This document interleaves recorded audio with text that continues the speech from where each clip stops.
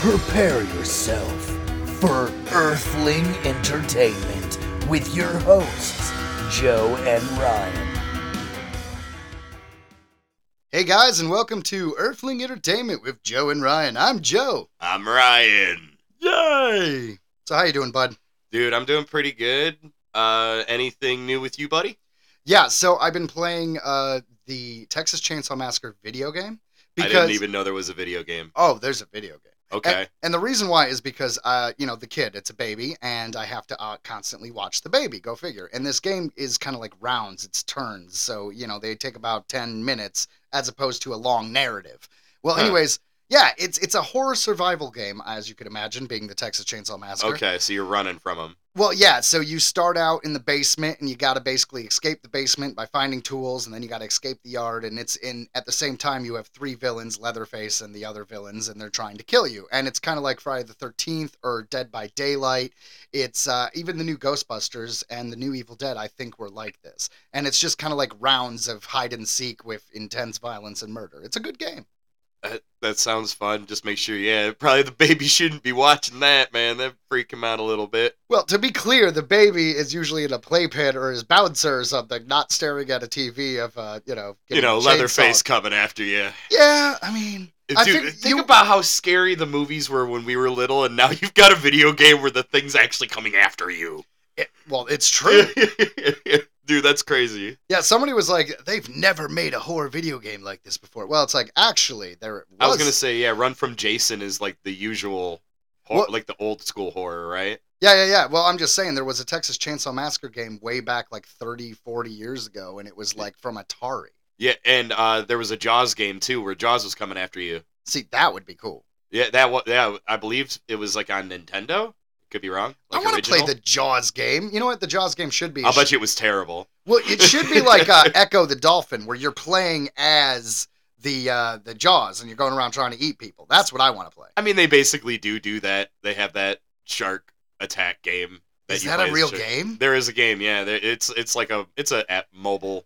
It's a mobile game. Okay, well. I mean, I've played it a few times. It's funny. If your gaming chair is a toilet, then you're a mobile game player, and I don't respect you as a gamer. Hey, I love my Switch, and I usually am playing it on the toilet. So, I mean, I'm old school. I used to play my old Game Boy Color, my little green Game Boy Color on the pooper. Yeah, that was the way to go. A lot of people read books, but video games, that makes sense too. Well, yeah, I had it right there in the drawer in the bathroom. It's perfect. You got all the different Pokemon games.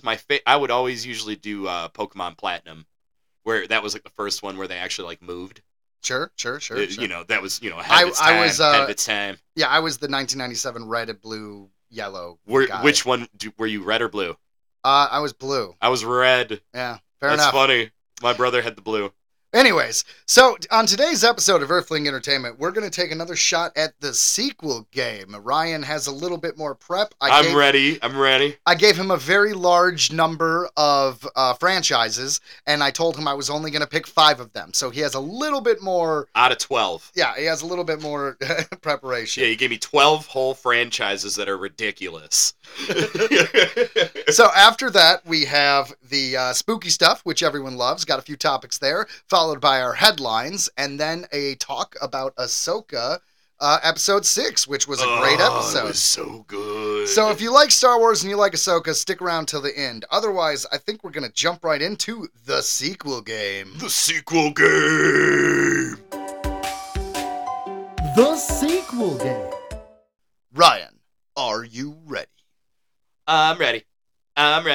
Excellent. All right, so today's game consists of 5 questions. Each question is going to be the same. How many movies are in a given franchise? Each question is worth 5 points for a total of 25 points. Each movie added up, because each sequel, if Ryan guesses, it is an additional 1 point for 42 points and 2 bonus questions. I hope you guys are taking notes. Excellent. So it's actually pretty easy. We start off with saying, first question 1. Ryan, are you ready? And how many episodes? How many installments are in the live-action Resident Evil franchise? Not counting the remake, by the way. So Resident Evil had 7. Damn. The answer 6. is... Yeah, that's right. 6, The answer damn. Is 6. The answer is 6. All right, I'll take that hit. All right, so name, in no particular order, any of the films in that franchise for a point for each correct title. First one, Resident Evil. Yes, that one doesn't count because that's a given. Second, Resident Evil Extinction. That is actually number 3, but you get it.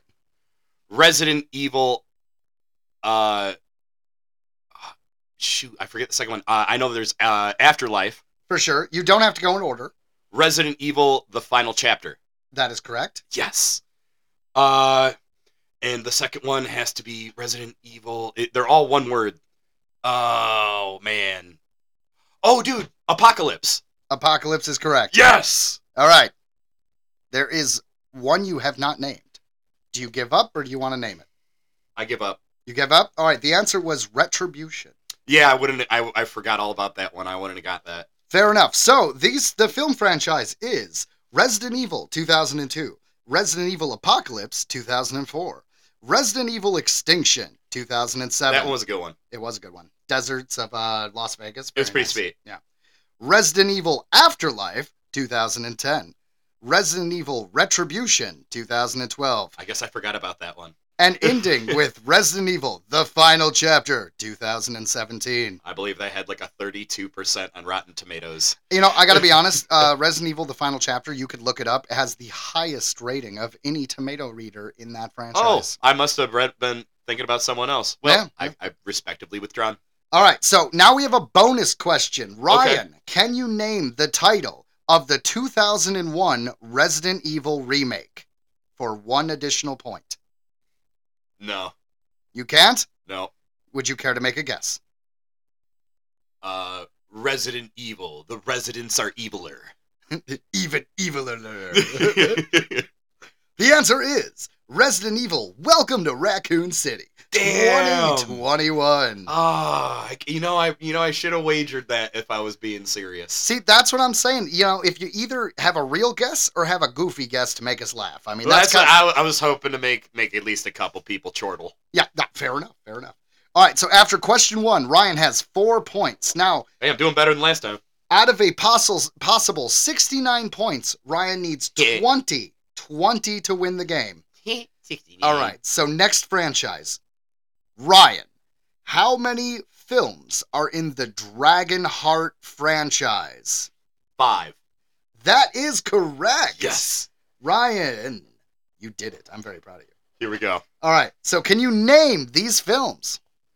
I'm going to do my best. All right, now keep in mind, once again, Dragonheart doesn't count because that's a given. All right, well, I'm just going to start with it, Dragonheart. All right. And then it goes Dragonheart. Dragonheart is incorrect. Okay, hold on. All right. It's on the tip of my tongue. Give me a second, y'all. That's fair. All right, I know that there's Fight for the Heartfire. All right, that's incorrect. Battle for the Heartfire. All right, that's 1. Then there's Vengeance. That is correct. That's the last one. Yes. I don't know why I can't think of the second. All right, do you want to give up? Yeah, I'm gonna go ahead and guess it was no, that was someone else. Yeah, I got them all mixed up. I'm out. All right. Well, you got 2 of those correct. The franchise is Dragonheart 1996, Dragonheart: A New Beginning. That was it. 2000. Dragonheart 3: The Sorcerer's Curse. I don't know what. 2015. And I knew that was the only one that had a number. Yep. I specifically remembered that, but I just couldn't remember what it was called. Fair enough. Well, then number 4 is Dragonheart: Battle for the Heartfire. Yep, I remembered that one. And finally, Dragonheart Vengeance. Because that was just a stereotypical name of a series, Vengeance. Well, Dragonheart Vengeance was interesting, to say the least. Because, I am the knight. Well, they had, I forget her name, something Bottom Carter, the chick from Fight Club. She was in Sweeney Todd. Tim Burton was married to her for a while. Yeah. Well, anyways, she played the dragon.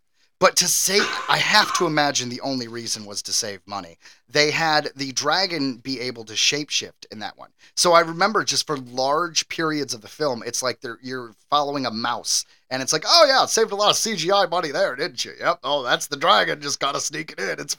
It's a mouse, why not? No? I thought, yeah. No, that's. I thought they jumped the shark. I never saw it. All right. So, after 2 questions, Ryan has 11 points. Woo! All right, Ryan. Next question. How many films are in the Rambo franchise? Rambo. Rum. 5. That is correct. Yes. All right. See, I'm going to have to give you more options now because you've gotten a little too good at this. Okay, all right. Here we go. Ready? All right. First Blood. That is correct. That's the first one. That is. Then it's finally Rambo First Blood Part 2. That is correct. Then it is Rambo 3. All right. Then it is Rambo. All right. Then it is Rambo Last Blood. All right. But you forgot about Rambadilum-dum-dum. Well, we all forget about that. It is an American classic, and to revisit it is very painful. Yeah, I didn't really know where I was going with that, so thanks for trying to bail me out of that bad joke. All right. I did my best. All right. So, because the first installment of this series was not simply Rambo, the first one did count, which means you got 5 points for the question and an additional 5 points for getting all the sequels. So, that is 21 points. So, technically, you have won the game, which means we're going to have to adjust and find a middle. I had a lot of time yesterday. Joe gave me the 12 possible yesterday. Said he was only going to choose 5. So, hey, you got to give me props. I did a bit of studying. It's true. We got to find a middle between you getting them wrong give me a and hard you getting one. them Come all on. right. All right. So, next franchise. Ryan, how many films are in the Scorpion King franchise? Okay, this is a hard one because I just don't know. All right, I want to say 4. And there is 5 films in the Scorpion King franchise. All right. Would you care to name any of them? Keep in mind, the first one doesn't count. Well, I always start with, even though it doesn't count, the Scorpion King. Sure. Then the Scorpion King, Rise of a Warrior. What is the full title? The Rise of a Warrior? No. But you know what? We'll give it to you. That's pretty damn close. I was going to say. It's the Scorpion King 2. Rise of a Warrior. See, I forgot that it had the numbers. Fair okay, enough. So then I'll go with, Scorpion 3. Oh, shoot, tip my tongue. Dun dun dun dun dun dun dun dun dun dun dun dun dun dun. You gotta choose. The Rock is sexy. Okay, Scorpion King 3, The Rock is sexy. Incorrect. Damn. What's the next one? Or the 4th or 5th one. I mean, it's no particular order. Right. No particular order. Man, why do I reach such a blank once because I've never seen these films. That's the thing. Sure. I think I've saw the first one.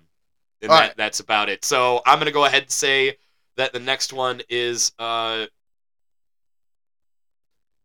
okay. Battle for Your Mom. All right, Scorpion King 4, Battle for Your Mom. Do you want to pick the 5th, or do you... Scorpion King 5, The Scorpions Are Back. Scorpion King 5, The Scorpions Are Back. Ugh. No, that is incorrect. Man, I forgot that one. So, out of that question, you got 1 point. So now you're at 22 points. All right. That's all right. We'll get him the next round. All right. The film franchise, by the way, I didn't do Rambo, so I'm going to do them both. The film franchises are Rambo First Blood, 1982, Rambo First Blood Part 2, 1985, Rambo 3, 1988, Rambo 2008, Rambo Last Blood 2019. I actually liked Last Blood. I did too. All right, and then The Scorpion King, 2002. The Scorpion King 2, Rise of a Warrior, 2008. I had that right. I gave you that one. Yeah. Scorpion King 3, Battle for Redemption. That was it. 2012. Scorpion King 4, Quest for Power. Yeah. These all were so cheesy, I couldn't remember them. 2015. And finally, Scorpion King, Book of Souls, I literally totally even forgot that. Okay, yeah. 2018. Okay, that was a hard one. All right. You got me there. And you have 22 points. So technically you won, but I will point out that originally when forming this game, I was going to make you get 25 points, not 20 points. All right, so let's keep trying. So, let's keep going. all right. Ryan, how many films are in the James Bond I knew you were going to do franchise? This one. Keep in mind, we are talking about the mainstream James Bond franchise, not counting 2 films that were made by other production companies. 26, Bob. The answer is 25. No. Yes. No. Yes. And No. Alex, yes, because you are thinking of the bonus question, which is not a part of the overall franchise. See, that's a technicality. But it's still a James Bond film. So it doesn't matter because there's actually 2 films, like I mentioned, that are not part of the James Bond franchise. One is the original. Well, then why did they come up when I searched James Bond? Because James Bond is in them. Because James Bond is based on a book series. And the book series sold rights to other production companies. You can go ahead and have that point. I didn't want it anyway. You're thinking of the 1983 Never Say Never Again, which did star Sean Connery, but does not count as in an actual James Bond film within the franchise. That also starred Kate Beckinsale. Bullshit. Oh, excuse me. I got a bit of a cold. Hey, you can get mad at this technicality, but if you Google it, okay. I am 100% All right, like I said, correct. keep the point. I don't want it. Keep the point. It'd be 5 points. All right, here we go. Ready? All right, you ready? Keep Let's the do 5 this. points. Yeah, you could keep the $5, mister. Yeah, well, what are the films in the James Bond franchise? Dr. No. Yep. From Russia with Love. Yep. Goldfinger. Yep. It's Thunderball. Yep. Oh man, he paid attention to this one. Dun dun dun. Hold on, no. Hold on. Well, we can't just sit here and hold on. Well, they know I'm thinking. Yeah, well, they're rooting for me on the other side of the speaker. I don't know if anyone's rooting for They are. All right. Go ahead. Okay, so for Russia with Love, I'm gonna have to put a timer. Okay, The Spy Who Loved Me. I know I'm going off now. Yeah, that's fine. That's 1977, The Spy Who Loved Me. So you said Never Say Never Again doesn't count. Never Say Never Again does not count, but that is a bonus question, so you will get a point for it. You Only Live Twice. You Only Live Twice, 1967. On Her Majesty's Secret Service. 1969, George Lazenby. Diamonds Are Forever. That would be Sean Connery's last film, not counting Never Say Never Again, in 1971. Oh, man. Now I'm going to have to skip a bunch because, I'm so discombobulated. Octopussy. Octopussy, yep, that is definitely there. Moonrake. It's Moonraker. Moonraker. Ah. Yeah. Moonraker, 1979. Because there's so damn many. The Man with the Golden Gun. The Man with the Golden Gun. Yes, that is 1974. Now I'm going to just go ahead and jump up to GoldenEye. GoldenEye, 1995. Great game. Great video game, that's for sure. That's how we all know it. Tomorrow Never Dies. 1997. No Time to Die. I know that's the last one. No Time to Die, 2021. Yep. And in that one was Spectre, Skyfall, Casino Royale. Casino Royale was 2006, Skyfall was 2012, and Spectre was 2015. There's one missing in the series you just went through. It just mixes up in all the randomness that is 007. I'm impressed I got that many. Well, we can be done whenever you want. Yeah, I'm calling it. All right, well, you got a lot of them. Out of the 25, which it is 25, by the way. Yeah. 1, 2, 3, 4, 5, 6, 7, 8, 9, 10, 11, 12, 13, 14, 15, 16, 17, 18. You got 18 out of the 25. That's not too shabby. Not too shabby at all. So 18 added to your 22 is 40. So you got 40 points out of a possible 69. So no matter how I was planning on making this game, you have won this round, Ryan. Yes, you did it. But didn't we have? You got some more? Or was that 5 already? That is 5. That is Oh, wow, it. man. Yeah. All right. Hell yeah, I won. You did win, but you know what this means? You're going to make it harder. Well, I'm going to get a little harder. And also, instead of 12 options, I'm going to give you 15 or 20 and tell you that out of those 20, I'm going to pick the 5. Because I want you to have the ability to win. But my God, sir, I feel like you had a little too... The way you went through the James Bond, I should have never picked James Bond. You were preparing. Well, I had... Look at this. Oh, he made notes, people. Well, I didn't look at them while I was sitting here. Yeah, no. He legitimately played the game, but he has... Wrote them all down. He has a little notebook. This man studied. Look at this. He was shamed after last week. I was. Oh, and I thought for sure, because on the list was Jurassic Park. So allow me to do Jurassic this. Park / Jurassic World. The number is 7. Uh-huh. Because no one knows about the dumb 8-minute film that is technically completely canon and a part of it that took place in between Jurassic World Fallen Kingdom and Jurassic World Dominion called Battle at Big Rock, which no one on this planet has ever seen it, but I knew Joe was going to hold it against me, so I made sure to memorize that. I thought for sure he'd throw that at me. To be clear, I actually would not have counted that because I would only count feature films. I would be tempted. It's considered a short film. A short film is not a feature film. Okay, I thought for sure you would have did that. No.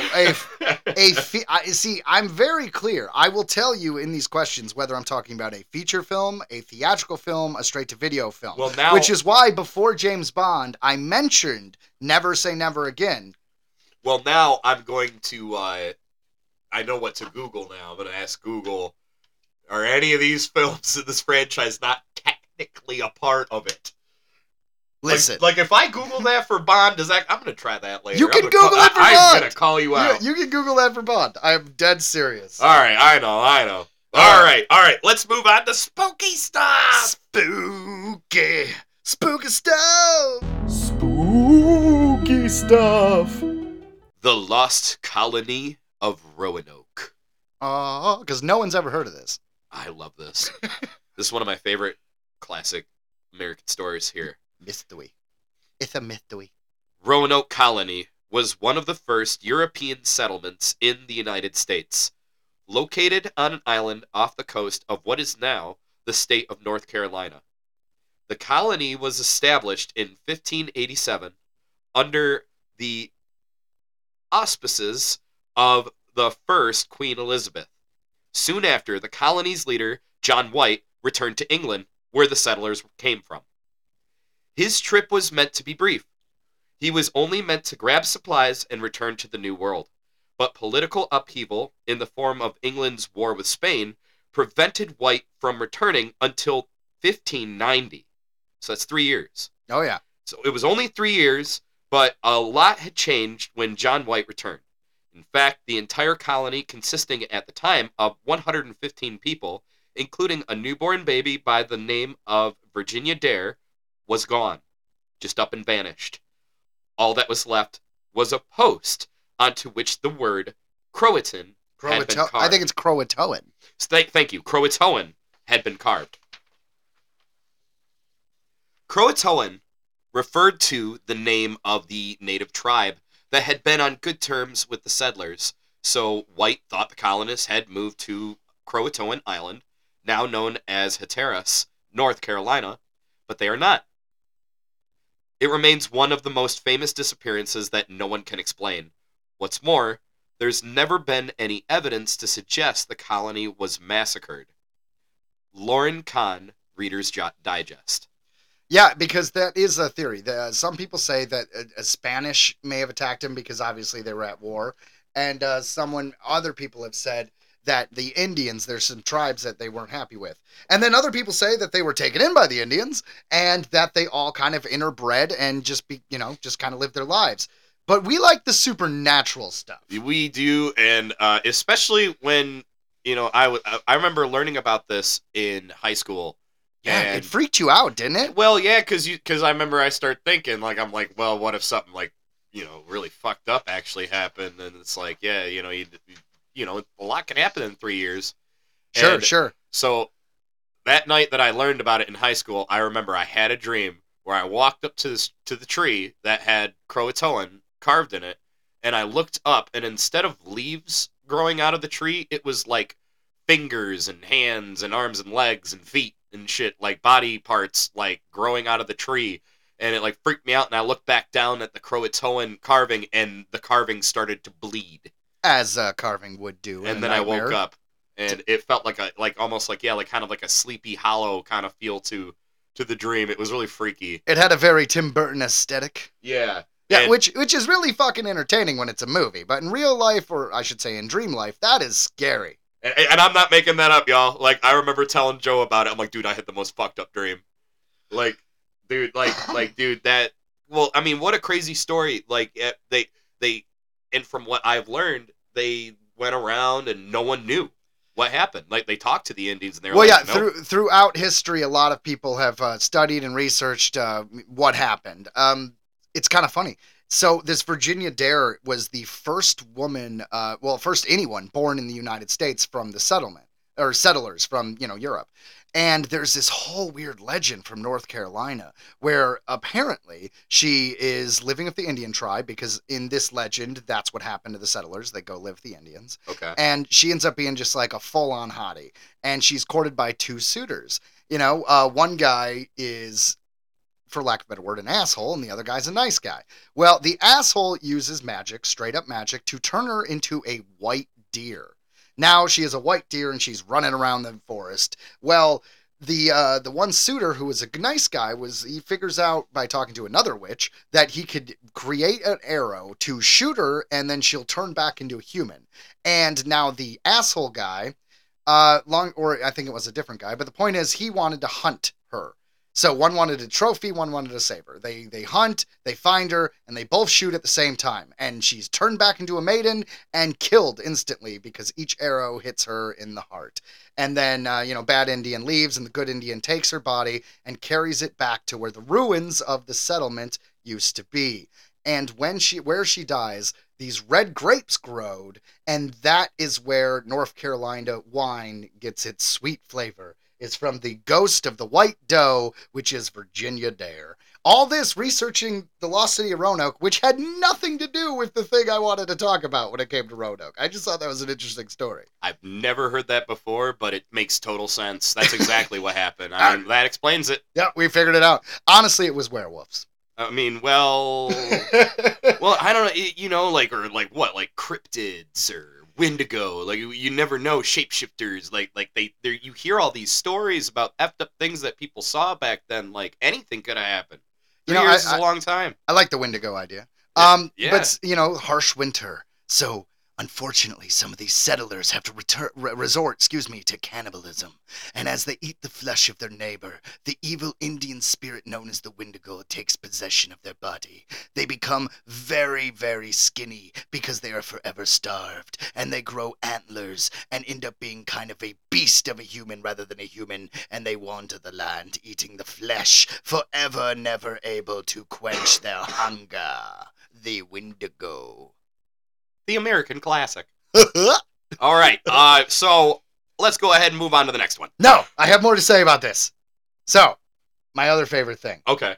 Dean Koontz did a story about Roanoke, where he just briefly mentioned it was Roanoke, but they also made a movie. It was called Phantoms. Ben Affleck was in it. And Jay and Silent Bob give it props in, what was it? Jay and Silent Bob Strike Back. Phantoms like a motherfucker. Yep, I remember Phantoms. Yeah, well, Phantoms, in that film, they kind of alluded to the fact that what was happening in that small town is what happened to the lost colony of Roanoke. And that was basically subterranean monsters that could either make you hallucinate or take the form of shape-shifting monsters. It was this whole thing. I never read the book, and the movie didn't do a great job of explaining it, so I don't know. Well... And it's funny, like, on a total random note, I was on the train with my kids at Greenfield Village. We live here in Dearborn, and they're setting up for Halloween, and one of the things that they did is while you're driving by, there's a sign on one of the trees that says Croatoan. Really? That's fun. Yeah, and I was like, ah! And I told the story, just, like, literally telling everybody just over the weekend. And right now we're doing it. I was laughing when I'm like, it's kind of creepy. Yeah, so for those who don't know, Greenfield Village was a property owned by Henry Ford because Dearborn is his hometown, and basically he would buy buildings because he was that rich and brought them here and made like a little community. Brick by brick. Brick by brick. So he has a courtroom where Lincoln learned law. He has the Wright brothers cycle shop. Yep. He has Thomas Edison's childhood home. He's got Henry Ford's childhood home, and he put them all together in this little village. And you can go, and I mean, people come around the world to see this. It's funny because we grew up next to it. It's kind of like, if you grew up next to Disneyland, Disneyland doesn't seem like a big deal. Well, that's kind of Greenfield Village. Yeah, it's got all the classic the historical things that changed the world back then. You can ride around in over 100-year-old cars there and shit. It's crazy. Yeah, they got Model A's, Model T's. It's sweet. It's a lot of fun. I worked there when I was 19 as a night security guard. So yeah, and you used to call me at 1 a.m, like, hey, I gotta go in the Edison house. Stay on the phone. That's true. It was scary. It wasn't the Edison house though. It was the tea shop. So that is the haunted place. Also, and I'm actually saying that. So there is a Coxwell Cottage, which on record had a exorcist come there in the 70s, I believe. Yep. So whether you believe in ghosts or not, I'm just saying that one might be legitimately haunted. So any ghost hunters, any paranormal lovers, you want to check out Greenfield Village, if you go into the Coxwell Cottage, where, by the way, they sell tea during the day, it's very nice. The door leading upstairs is actually screwed shut. And it's screwed shut, and no one can go there. Like, I was security guard. We didn't even have keys. So I'm sure some up and up who, owns the place, technically, the trust, whatever, the board of directors, I'm sure someone can get up there, but it is sealed. And that is why, because there is apparently a World War I war widow who you could hear crying about her lost love. It's very depressing. Ooh, I love spooky stories when it comes to Greenfield Village. Because, yeah, those are like the oldest buildings I think I've ever been in my life. Well, I mean, we live in the United States, so unfortunately, the oldest building you're going to get is like 300 years old. If it was like a mission built by pilgrims. That's when history started. Don't do that. don't be that guy. I am that guy, America. Oh. All right, let's move on to the next one. Our next spooky thing. I love this photo. The Hook Island Sea Monster from 1964. While on a boat trip with his family in the summer of 1964, Robert Leseric saw a creature in the Australian waters that appeared monster-like in size, described as being around 80 feet in length with serpent-like features and eyes on top of its head. The creature quickly became known as the Hook Island Monster. The best known of the Hook Island Monster photo is familiar to many. The 2 or 3 others are less familiar. It features a gigantic tadpole-like monster. That's what I always thought. Yeah, it totally looks like a tadpole. Supposedly encountered in Stonehaven Bay, Hook Island, Queensland, by Robert Leseric and his family and a friend during December of 1964. Many theories have debunked the photograph as being either fake or staged, but the myth lives on. So, I mean, it's 1964, so they didn't just use Photoshop. So, That's where I'm at on it. It looks sweet. You can see the water on top of it. Yeah, I mean, there are totally ways to fake a photo back then, but it wasn't nearly as common. And it does look like a giant tadpole. So, I'm less scared of a giant tadpole. Can you imagine a giant frog? That's honestly was going to be my next point. I'm like, a giant frog actually sounds absolutely petrifying. They eat anything. Oh, man. Well, yeah, and then, like, just a tongue shooting at you and sticking to your body, and you're getting pulled into this frog's mouth. That'd be horrifying. There was a South Korean film called The Host, which kind of had a monster. It was a little bit of like a kaiju thing, except it was, the point is it was a bit frog-like. That was the closest thing I could think of. And I think there was a film in the 80s called The Frogs. Yeah, I remember The Frogs. The Frogs. But I mean, I saw some of that. I just feel like frogs are underutilized as giant monsters. I mean, we have giant ants, we got giant reptiles, but like a freaking frog would be horrifying. I thought the frog in Power Rangers was a lot better than he was like, I'm a frog. Remember Power Rangers movie? Yes. In the Power Rangers movie, and he ended up being sweet. The Black Ranger, which is known as Adam, he became a frog and his frog Zord, and he was disappointed. That's what Ryan is referring to here. But it was sweet. He was able to like electrocute him and shit. Yes, he had an electrocution tongue. It was sweet. You know, you can't assume our listeners watch the exact same childhood shows that you have. Like I said, I did specify Power Rangers. That's true. Excuse me, what he meant to say is the Mighty Morphin Power Rangers, the movie, which came out in 1995. All right, always got me there for the fact check. Power Rangers, Mighty Morphin Power Rangers. All right, we did it. All right, well, do you have more to say about the Hook Island monster? I'm gonna go 75%. I think it's real. I'm not gonna close the door on it was faked, but it looks real to me. I always thought it was cool. You know, without doing any research as to how they would fake a photo in 1964, it does look pretty good to me. And I assume we have the one photo which is the more known photo out of the three, because it is described as, once again, a giant tadpole, and it looks like a giant tadpole. And it even looks like the guy's like in the boat is like looking over at it. He's like, oh, yeah. crap. Can you imagine? Like, you're in a tiny little canoe or like a kayak and a giant creature. I mean, you're expecting it if you're in the ocean, right? Like maybe you see a killer whale or something. It's a sea monster, so I mean, it's salt water. That's okay, fair enough. That's why I don't love water, man. I didn't grow up. I mean, I grew up in Michigan, so we have the Great Lakes. So I mean, okay, I grew up. Yeah, nothing's gonna get us. But well, actually, the Michigan Triangle, which we'll talk about on a different day. Oh, it's the Bermuda Triangle, but it's in Michigan. It's fascinating. I've never even heard about it. Seriously? We're gonna have to cover that. All right, next week we're covering the Michigan Triangle. I like that. Okay, well, I think that'll be it for spooky stuff. Are you ready for headlines? Earthling Entertainment headlines. A wild bear broke into Disney World, causing ride closures. This comes to us from IGN.com. A wild bear, not Winnie the Pooh, Baloo, or even a Country Bears member. We have to specify. But an actual bear broke into the Magic Kingdom at Disney World and caused 10 rides to shut down. That bear made some distance. Officials from Florida Fish and Wildlife Conservation Commission were made aware of reports of guests spotting a black bear in a tree near Big Thunder Mountain Railroad on Monday morning. He was scoping it out. He's like, how can I break into this place? M-I-C-K-E-Y, M-O-U-S-E. I'm going to get me them picnic baskets. Here I come, yeah, I'm coming in. I got a fast pass.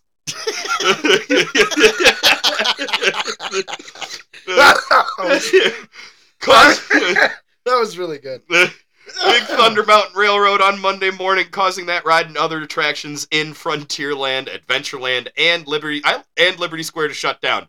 I love Disney. Like, okay, we got a bear, so we'll shut these couple little parts down, but you guys could still enjoy the castle and just a bear. Like, why don't you stick up front, get an ice cream? It'll be done in a moment. If you ask me, that might be dangerous because that bear apparently made some distance. Like, why was they closing down like 5 different lands, man? Was he just running through the park? And I know a little bit about it, and if I'm right, they don't serve alcohol at Magic Kingdom, so it's like, so at least there weren't anybody who was drunk, like while the bear was around. I'm gonna pet the robot bear. Like, right? That's where I was going to. Like, be like, man, these costumes, man, are animatronics here. They're really good. Notch. The costumes are. I'm gonna go pet them. I'm gonna pet him.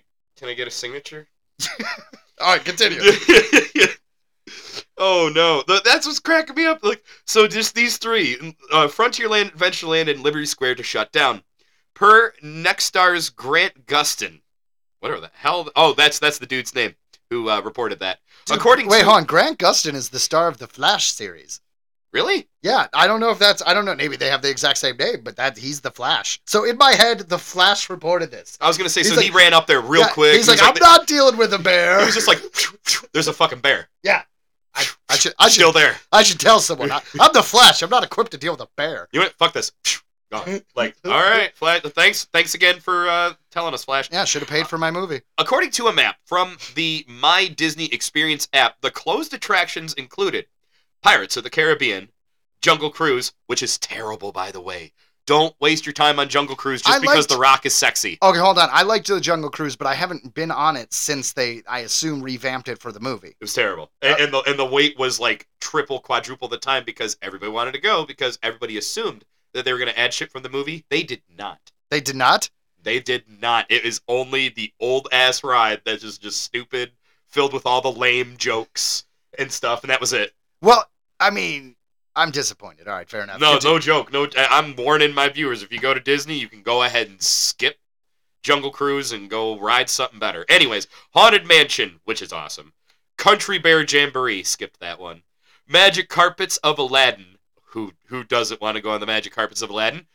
And the Walt Disney World Railroad train that circles around the park with stops at Fantasyland, Main Street, and Frontierland. Like, yeah, the bear gets on. Yeah, maybe that's why. The bear was on the train, and he just kept getting off. Hey, just, get, the old pads. He's like, I only gotten here once, so I better ride everything I want to ride now before, they come and get me. Can you scooch over? There's even a... there we go. Yeah, Scott Gustin. There we go. Here's a... okay. So his name is Scott Gustin. So in the actual article, they said Grant Gustin. They miswrote it. They wrote Grant Gustin. Yeah, Scott Gustin. So it wasn't the Flash. Okay, that's good. All right, where he says, new in a statement, the Florida Fish and Wildlife Conservation Commission says it is aware of reports of a black bear spotted in a tree at Magic Kingdom Park at Walt Disney World. Biologists with the FWC's Bear Management Program, as well as FWC's officers, are on the scene. Bear Management Program? That's a great day for a Bear Management Program employee. Like I get to go to Disney World. It's like, but God, it is hard to manage these bears. Hey guys, can I just go on one more ride? Just one more.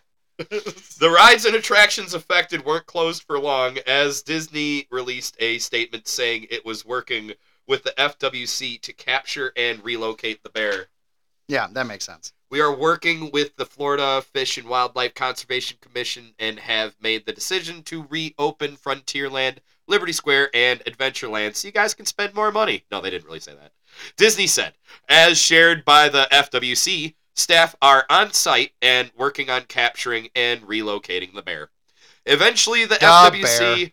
Eventually, the WC captured the bear, an adult female, from a tree in the backstage northeast of Rivers of America, and will be relocated to an area in or around the Ocala National Forest. Well, that's good. I mean, nice, very nice. Yep. I mean, you got to give him credit. He was able to break in. He had a whole big day. It was a female. Well, I'm just saying she had a fun day, and I'm glad she was put home. I mean, maybe she was just a good mom, scoping it out before bringing the kids, Oh, yeah. You got to be careful when you got kids. Yeah, but not even a bear can break into Disney. I mean, they did. If she had money. Yeah, somebody let her in. That's what happened. This bear happened to have a couple hundreds on her, and then they were just like, well, it's a bear, but she did pay. The silly old bear breaking into Magic Kingdom comes 2 months after a squirrel was seen running around the stage of the Carousel of Progress.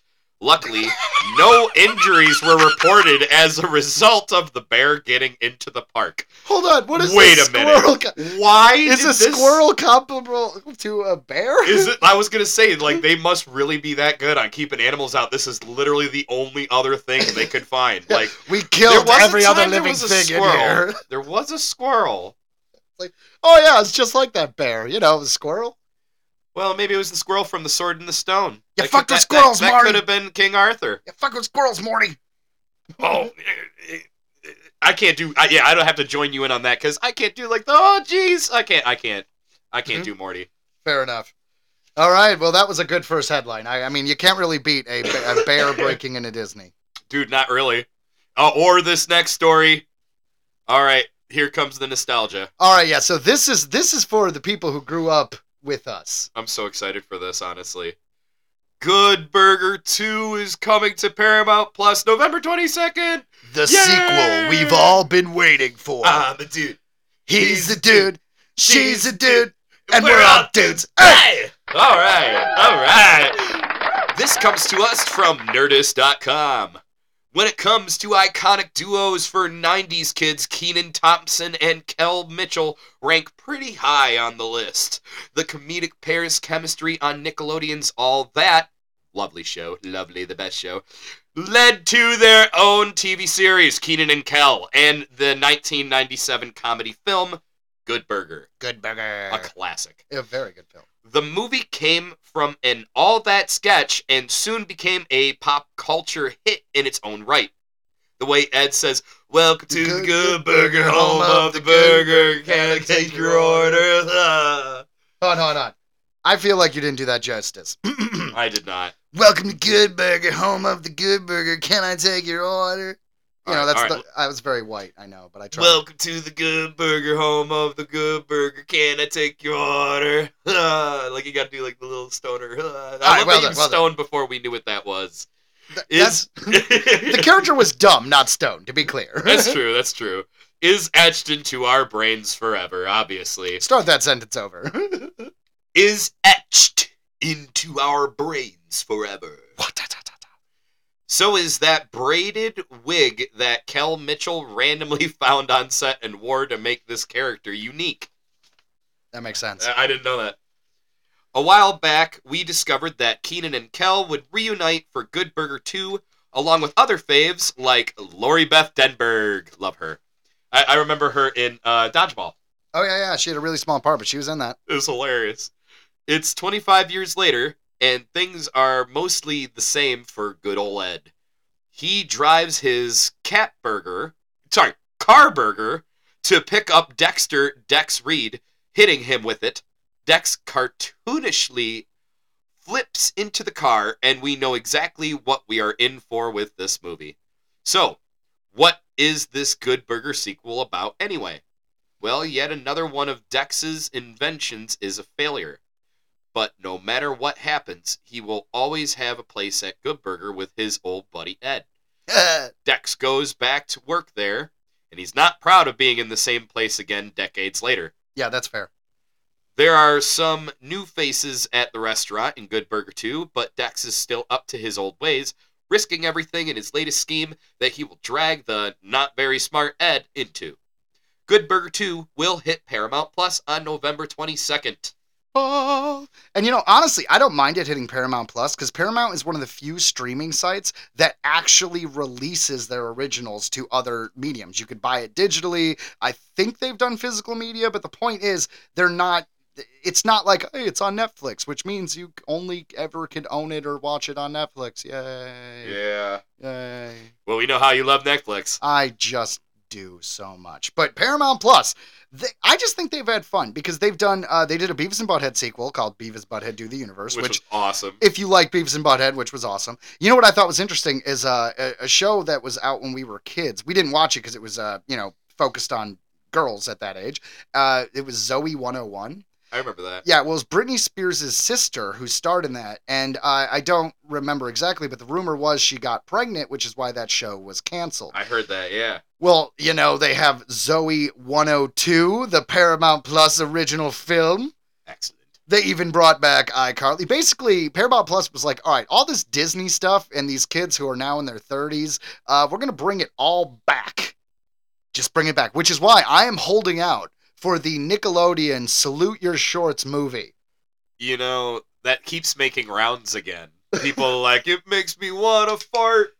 I hope we never part. Yeah, say it right or pay the price. Camp Wanna, we hold you in our hearts. And when we think about you, it makes me want to fart. Yeah, that was it. Yeah. Nice. We're not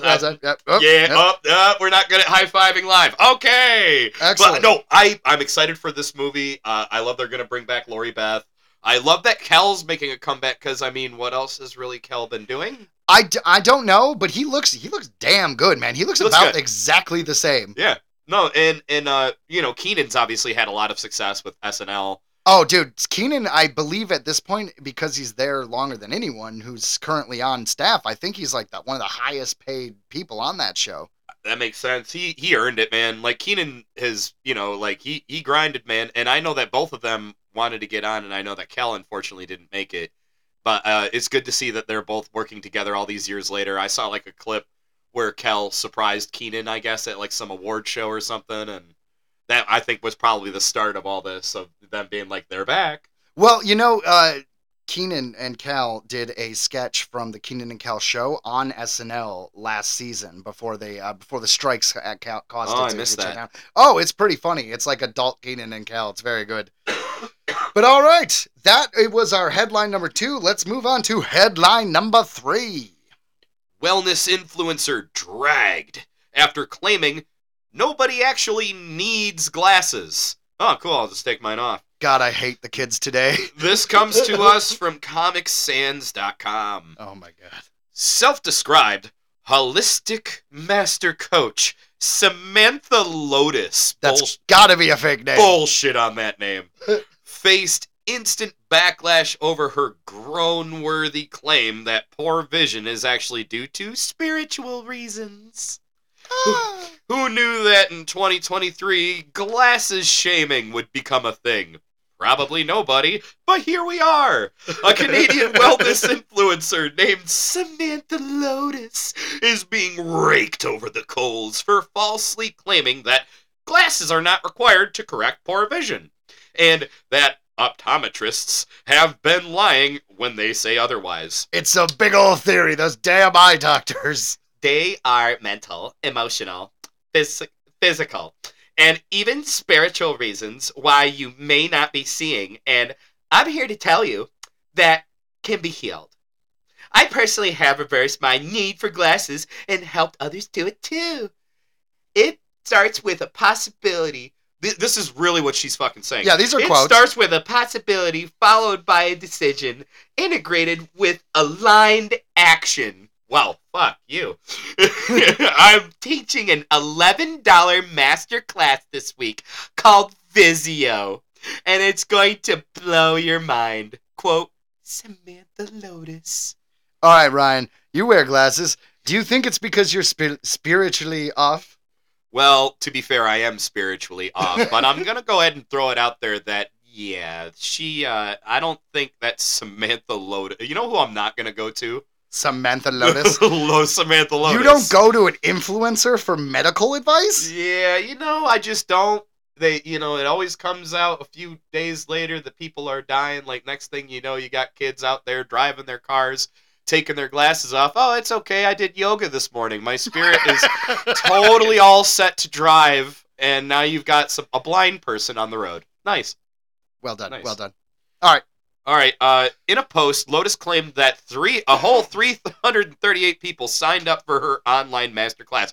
That's how many dumb people are out there, Joe. On average, that's pretty small. That's a lot of dumb people, Joe. That is a lot of dumb people. In a follow-up video, the science denier addressed those who called her out for her quackery. Oh, sorry, I missed a quote. If you're closed-minded and want to stay a victim, this is not for you. Quote, Samantha Lotus. In a follow-up video, the science denier addressed those who called her out for her quackery and said her video healing practices were fake.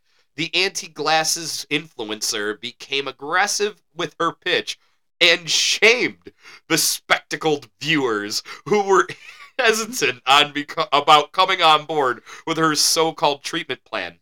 You can choose to stay blind, she says. She says, what? Very aggressively.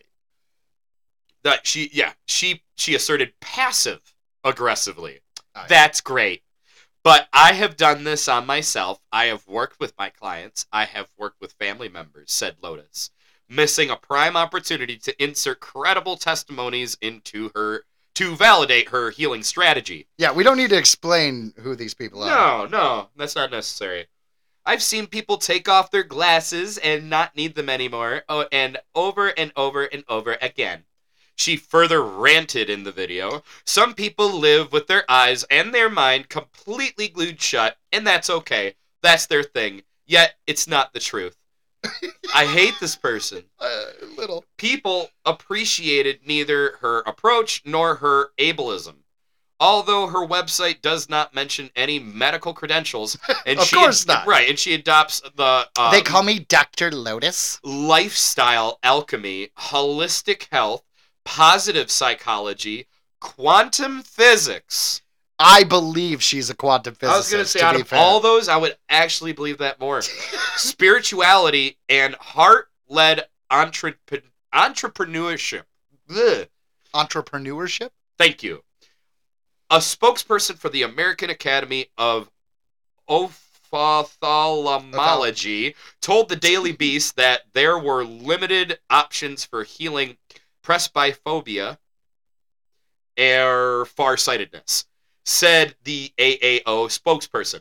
The only way to correct is corrective lenses. Yeah, that's it. Reading glasses work. Or contact lenses, surgery, or medicated prescription eye drops. I want to hear about these magic eye drops. I actually am curious too. I was just thinking. This will fix your eyes. Right. They added that there is no scientific evidence to support alternative practices such as eye yoga exercises that some claim could help presbyopia. Eye yoga? Is it like just kind of squinting hard? Or like you opening look your eye real wide? Maybe like you look really hard to the left. It's like, you look really hard to the right. Ugh. Hold it. Breathe. I know. Open up your eyes real big. You open them real big. And say, surprise face. Pop them out like that one creepy surprise guy. face. Squinty face. Lotus responded to the backlash through an email to the media outlet saying, I understand that people are skeptical and worried about grifters and uneducated influencer scammers online. Damn right. Like herself. I like the word of grifter. It's a fun grifter. Yeah. Con artist, but yeah, continue. Exactly. She further claimed to have studied psychology, sociology, and naturopathic medicine, as well as extensive training in anatomy, physiology, biology, pathology of disease, and iridology. I want to see her doctorates. Here's what's funny though, is all these are intro classes in community college. I'm not kidding. I took anatomy and physiology. I took sociology. I took psychology. So I'll bet you she took one class and is saying that she studied. Like I'll bet you she did really bad. To be fair, she's not lying. She said she studied. Technically, she could read a book and claim that you studied a subject. I'm calling her out that she did the same shit I did, and I'm an idiot when it comes to those things. It would never claim to be a professional, but let me continue. According to the outlet, Lotus described the aim of her class was self-healing, which encouraged clients to avoid blue light, cut back on screen time, which we should. Yeah. I'll agree with her there. Yeah. Wait a minute, hold on. If I don't stare at a screen all day, my eyes won't hurt? I'll be damned. Oh, wow. Do specific eye and neck exercises and incorporate specific nutrients in their diet. In spite of all the hate mail she's received online, she is able to ignore the noise. Their negative energy does not affect me, Lotus said. Well, of course their negative energy doesn't affect you because you're actually making money. So your $11 class, if you got 365 people, yeah, you're making some money. So of course, act like you don't care because why would you care? There are dumb people paying you. Yeah, Can you get sued? Like if you claim that you can cure people's eyesight this way, and then someone like you mentioned earlier runs into a freaking pole or something, can that person sue? Are you liable? I think she should get sued. I honestly think she should because she's being so. How many people say, "Oh, you got to be responsible with your platform"? Well, obviously she's got one, and it's well, if you're telling people they don't need glasses, and then like I said, they get behind the wheel of a car. Yeah. Earthling Entertainment wants you to know that you do need glasses. All of you. Every single one of you out there needs glasses. Eventually, it's coming. It's coming for you. Yeah. It's coming for you. All right. Fair enough, man. Well, so, our final headline of the day? I like this. Honestly, at first, I didn't know what to think about it, but now I'm more into it after reading this. Donald Glover's Star Wars series, Lando, is now a movie. Bum, bum, bum, bum, bum. News broke in July that Donald and Stephen Glover had been tapped by Disney and Lucasfilm to replace Justin Simien as the writers of the new Lando television series on Disney+. But not so fast. The project is actually being developed as a Lando movie. I like that better. Lucasfilm confirmed to Variety. Glover debuted as a young Lando Calrissian in the 2017 Star Wars tentpole Solo, which was a notable box office disappointment for Disney and Lucasfilm, which I disagreed with. I thought it was good, but to be fair, I didn't go out and support it either. Well, they said box office disappointment, so that doesn't mean it was a bad movie. It just means it didn't make money. You know, I did see it. I saw it day of opening day, I should say, at the Chinese Theater in Hollywood. That was it was nice. We got little badges. That's pretty dope, Joe. I can show you later. It's a little badge. That's It's like sweet, dude. it's like you are a special fan because you came out early to watch the movie. Just bad timing. That's all that was, in my opinion. Well, yeah, I mean, it came out 3 months after The Last Jedi, and let's be honest, The Last Jedi was the most divisive Star Wars film we've ever had. That was people- 100%. People liked it, but the people who hated it. Yeah. Stephen Glover first dropped the news of a Lando movie on a recent appearance on the Pablo Torre Finds Out podcast, telling the host, "It's not even a show. The idea right now is to do a movie. Right now, because of the strike, it's kind of like telephone, all of the information." That's all the info Stephen could provide. Lucasfilm confirmed the news afterwards. News first broke of a Lando Calrissian limited series being in the works in December 2020. At the time, Dear White People creator Justin Simeon was attached to the project. He exited and was replaced by the Glover brothers, who are developing it as a movie. The character of Lando was originally played by Billy D. Williams in The Empire Strikes Back and Return of the Jedi. Woo! And he made another appearance in the new movie, Rise of Skywalker. Yes. That was actually a really cool cameo, I thought. Yeah, and you know what? Billy D. Williams is also going to be at Motor City Comic Con November 11th. I'm gonna bring him a Colt 45. Colt 45. Works every time. Works every time. All right. Donald Glover revealed in a video interview with GQ magazine in April that he was talking to Lucasfilm I would like to point out that is Gentleman's Quarterly. about another Lando-centric project in the Star Wars universe. He said, "We're talking about it. That's as much as I could say without Lucasfilm president Kathleen Kennedy hunting me down. Lando is charm incarnate." Ooh. Glover continued at the time, "He's kind of a maverick, which I don't think there's a lot of anymore. It's hard to be the smooth talker nowadays. Where's the line? That's also where the danger is. How close can you get without tripping over it?" I like that he's viewing it this way. That's good. Yeah, I mean, you definitely, yeah.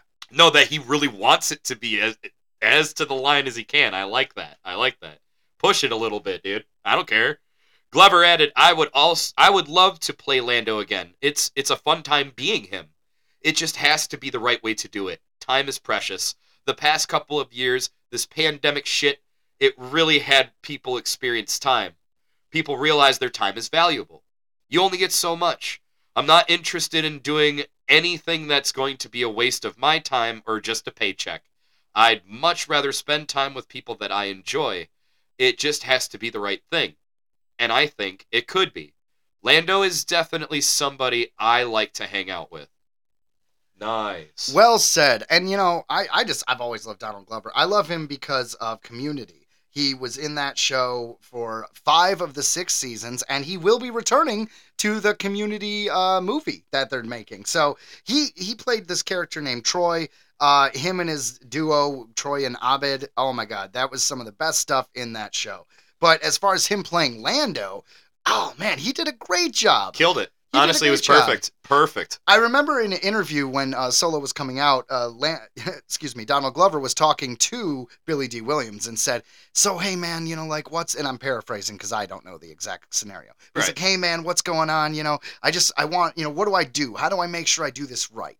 And Billy D. reportedly said, "Man, just be cool. That's it. Yep. That's it." And you know what? When you were younger, who was cooler than Han Solo and Lando Calrissian? Nobody. Like, they were our generation's Fonz. I feel like. Well, I mean, to be fair, the show, Star Wars, was it late 70s, and then was it 83 for Jedi? So I don't know if I'd say our generation. I guess not. But I mean, we were grown up on Star Wars. They had all the new toys out. Well, we grew up on Star Wars, let's be honest, because of the 1997 re-releases and home video, which we watched when we were little kids. You know what I mean? That's kind of what I mean, is I feel like it did belong to us in that right. Like, we were the ones who experienced, like, we were the ones who first got to see all the new added stuff in the special edition and stuff. You know? Oh, yeah, totally. Dude, Star Wars is multi-generational. You got the people who are the original fans, the people like us who came in the 90s, and then were maybe, we were teenagers when the prequels came out, which a lot of people like, and a lot of people don't like. I like them, and now I feel like since a lot of those fans have grown up, most people like the prequels now. Except the old school fans. Yeah, I love it all. Honestly, I have a love for everything that they've done. I've watched. The only thing I haven't watched was like Resistance. I watched everything else. Resistance is it's an animated show that takes place in the First Order era, and it is not good. The animation is terrible. I don't care about the characters. It's the only Star Wars animated show that I can't watch. Like, objectively, a lot of these Star Wars shows are good shows. They're just, kid-friendly. Whereas this one just felt like it was for dumb kids. I did not appreciate it. And what I'm excited for with this Lando movie is we know we're going to have to eventually get a young Han. Well, we already had a young Han. I mean, you're just going to get the same actor. Which one was him again? My bad. Are you serious? Oh, yeah. The Han Solo movie. They're going to bring him back? I wasn't sure if they would. Why wouldn't they? Just because it was such a tanker? They brought Hayden Christensen back. Yeah, you're right. Honestly, I think if an actor is willing to come back, they'd bring him back. I could be wrong, but I think if you... So you're right, they'll bring him back. If you recast Han, I think it would just further confuse the situation. You're right. All right, so we get to have him back. We get to have Chewbacca back, which is great. So, Oh, yours was way better. Oh, wow, yeah, that was good, Ryan. Well done. Thank you. Your Wookieese is very well. Shriwook. Shriwook. Your Shriwook is on point, sir. But anyway, so yes, we're going to get all the iconic characters back. I'm excited for that. I love backstories. I do. Fair enough. So, I like expanded universe as well. Yeah. Tell you what, on a random note, I didn't care about it with the Marvel Universe. I really didn't. But I would love to see a what if Star Wars if they could get people to come back. Well, I mean, they sort of do, because the Star Wars Vision series it's not a what if, because it's not like scenarios where it's like different timelines or different decisions cause different events. It's more of just, let's play in the sandbox of Star Wars and get these weird stories that are not canon but are all over the place. Have you seen it? It's each episode done by a different animation studio. Yeah, you showed me. Remember, we watched a couple of them together. They were sweet. Season 2 just came out. I'm gonna have to watch that. It's good. But all right, should we? Oh, yeah. All right. So, guys, that was our final headline, and it was a Star Wars headline. So we could smoothly go into the final segment of our show today. Not so much a review, even though we call it a review. It's more of a talk of Star Wars Ahsoka. Ahsoka, Episode 6 review. All right. All right. So, last we met our heroes, they were in a space whale flying to an alternate universe. And we start the episode there. And we have Ahsoka sitting there with Huyang. And they talk about basically that there are fairy tales and legends all stemming from this other universe which they are headed to. Right. Meanwhile, our villains show up to it. And as they show up, I love this, there is a ring around the planet. And through conversation and eventually visually, we see that the whales, the space whales, the Purrgil, I believe it's called, who travel to this universe, which is how our heroes are getting there. They're flying in the mouth of a Purrgil, come here to die, kind of like salmon swimming upstream. So all the ring around this planet is actually bones of the space whales. Crazy. I love it. Oh, it looks beautiful. It does. So our villains show up to the planet, and they are greeted by 3 Night Sisters, and we find out that this planet is the home planet of the Night Sisters, which, if you don't know, are the witches of Star Wars, and our one character who is with our villains, who has been getting psychic talk from these witches to guide her to Thrawn. Now, these Night Witches were doing this for Thrawn's, upon Thrawn's orders of being like, hey, get me out of this universe. I like seeing how Balin gets a kick out of seeing Morgana like being so pleased with herself and so excited. Like he gets like a moment where he looks over at her and he smiles at her look of excitement. Yeah. Like I which was weird because up until this point I always kind of figured that they had a very like he didn't give a crap about her. He's in it for himself. But that really kind of showed me that like he enjoys seeing people believe in something. Well, see, all right, so I'm calling him a Sith, but technically he's not a Sith. He's just a fallen Jedi. He wants to be something more. Yes, something more. Which Balin, we don't know the yet. Bearded, I'm going to be, for the sake of this, I'm going to keep calling him a Sith. And that's fine, because at this point we really don't know. All we know is that, but I mean, in this episode, I mean, later on, he discusses with Hati, with Shin Hati, and he was telling her... Which is his apprentice. Because she's like, well, you know, so I'm trained the way Ezra was. He's like, no, Ezra was trained as a Jedi. I trained to be something more. Something more. So we still don't know what he wants, and he says that there's something on the planet that's calling to him. So, and she's like, everybody else is trying to get the fuck out of here. Why shouldn't we? And he's like, maybe they're running from something more powerful than them. Oh yeah, I love that. And it's this whole thing is this universe, this other universe, which we've never visited before in Star Wars. They're kind of hinting at everything from our universe in the Star Wars universe came from this universe. So it's the ancient power. So I think it has something to do with the Force itself. It could be, like, you know, I was wondering, like, yeah, is it going to be, what's his name? The big character that basically was like...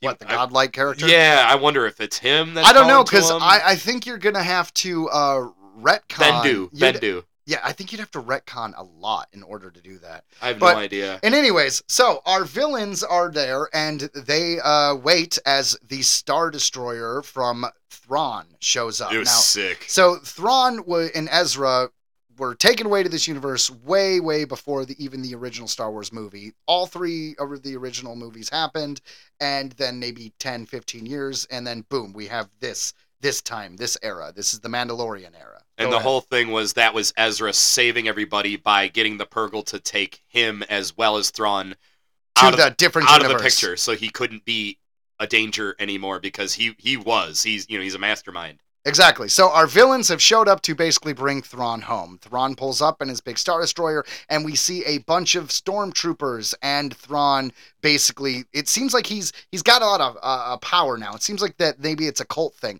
A lot of these stormtroopers have like gold inlaid in their masks, and the main stormtrooper, which when I first saw him, I swear to God, I thought it was Ezra. I thought like Ezra was brainwashed or something.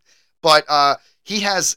His mask is like a gold, actual, like anatomically correct human face, like in the middle of the stormtrooper mask. It's his a really name weird is thing. his name is Enoch. Enoch. And you know me, I'm sitting there going, well, I'm just gonna go ahead and wait for them to make that helmet. Right. I'm gonna go ahead and get it. Well, you know, Enoch is the name of Noah, from Noah's Ark. It's his uncle, I believe. And they have this whole story that was taken out of the Bible, but is still in the Ethiopian text about Enoch being taken up on a spaceship, and it's a lot of alien stuff. So I'm wondering if there's any, like, I don't know, hint or connection, or are we drawing a parallel between those biblical stories and this character? And it was kind of cool to see them, like, they had, like, all, like, I don't know if it was symbolic or just that's all that they have to fix their armor. A lot of stormtroopers had like this red tape. I didn't see the red tape. I did see that they were all dirty as hell. Yeah, a lot of them were fucked up looking, and and he mentions it later. He's like, in this time, our numbers have dwindled. Yeah, so it's been rough for them. Well, yeah, because we saw let's be honest, they were just sand people. We saw this planet's version of sand people. They really were. They even sounded like them. All right, so The bad guys made a deal with Sabine because Sabine gave them the map to get to this galaxy in the first place, and they pretty much say, "All right, we're going to honor our deal, and you can go look for Ezra." So they let her leave to look for Ezra, while our bad guys are like, "Haha, let's move, like twiddle our mustache." How cool was that when he? Sorry to interrupt. How cool was that when he first handed her the lightsaber? Yeah, it was when pretty cool. Enoch handed the lightsaber, I was like, "Damn! Like this is Thrawn." Yeah, well, see, Thrawn is he's a very calculated man, and he goes for what he believes is a higher purpose, but would never consider himself evil. He believes in honor, and he is a bad guy. Don't misunderstand, but like it's a different kind of bad guy. It's an intellectual bad guy, if you will. He wants to make the world the way he sees fit. Yeah, and if you read the The Thrawn, universe, shit. yeah, the whole universe.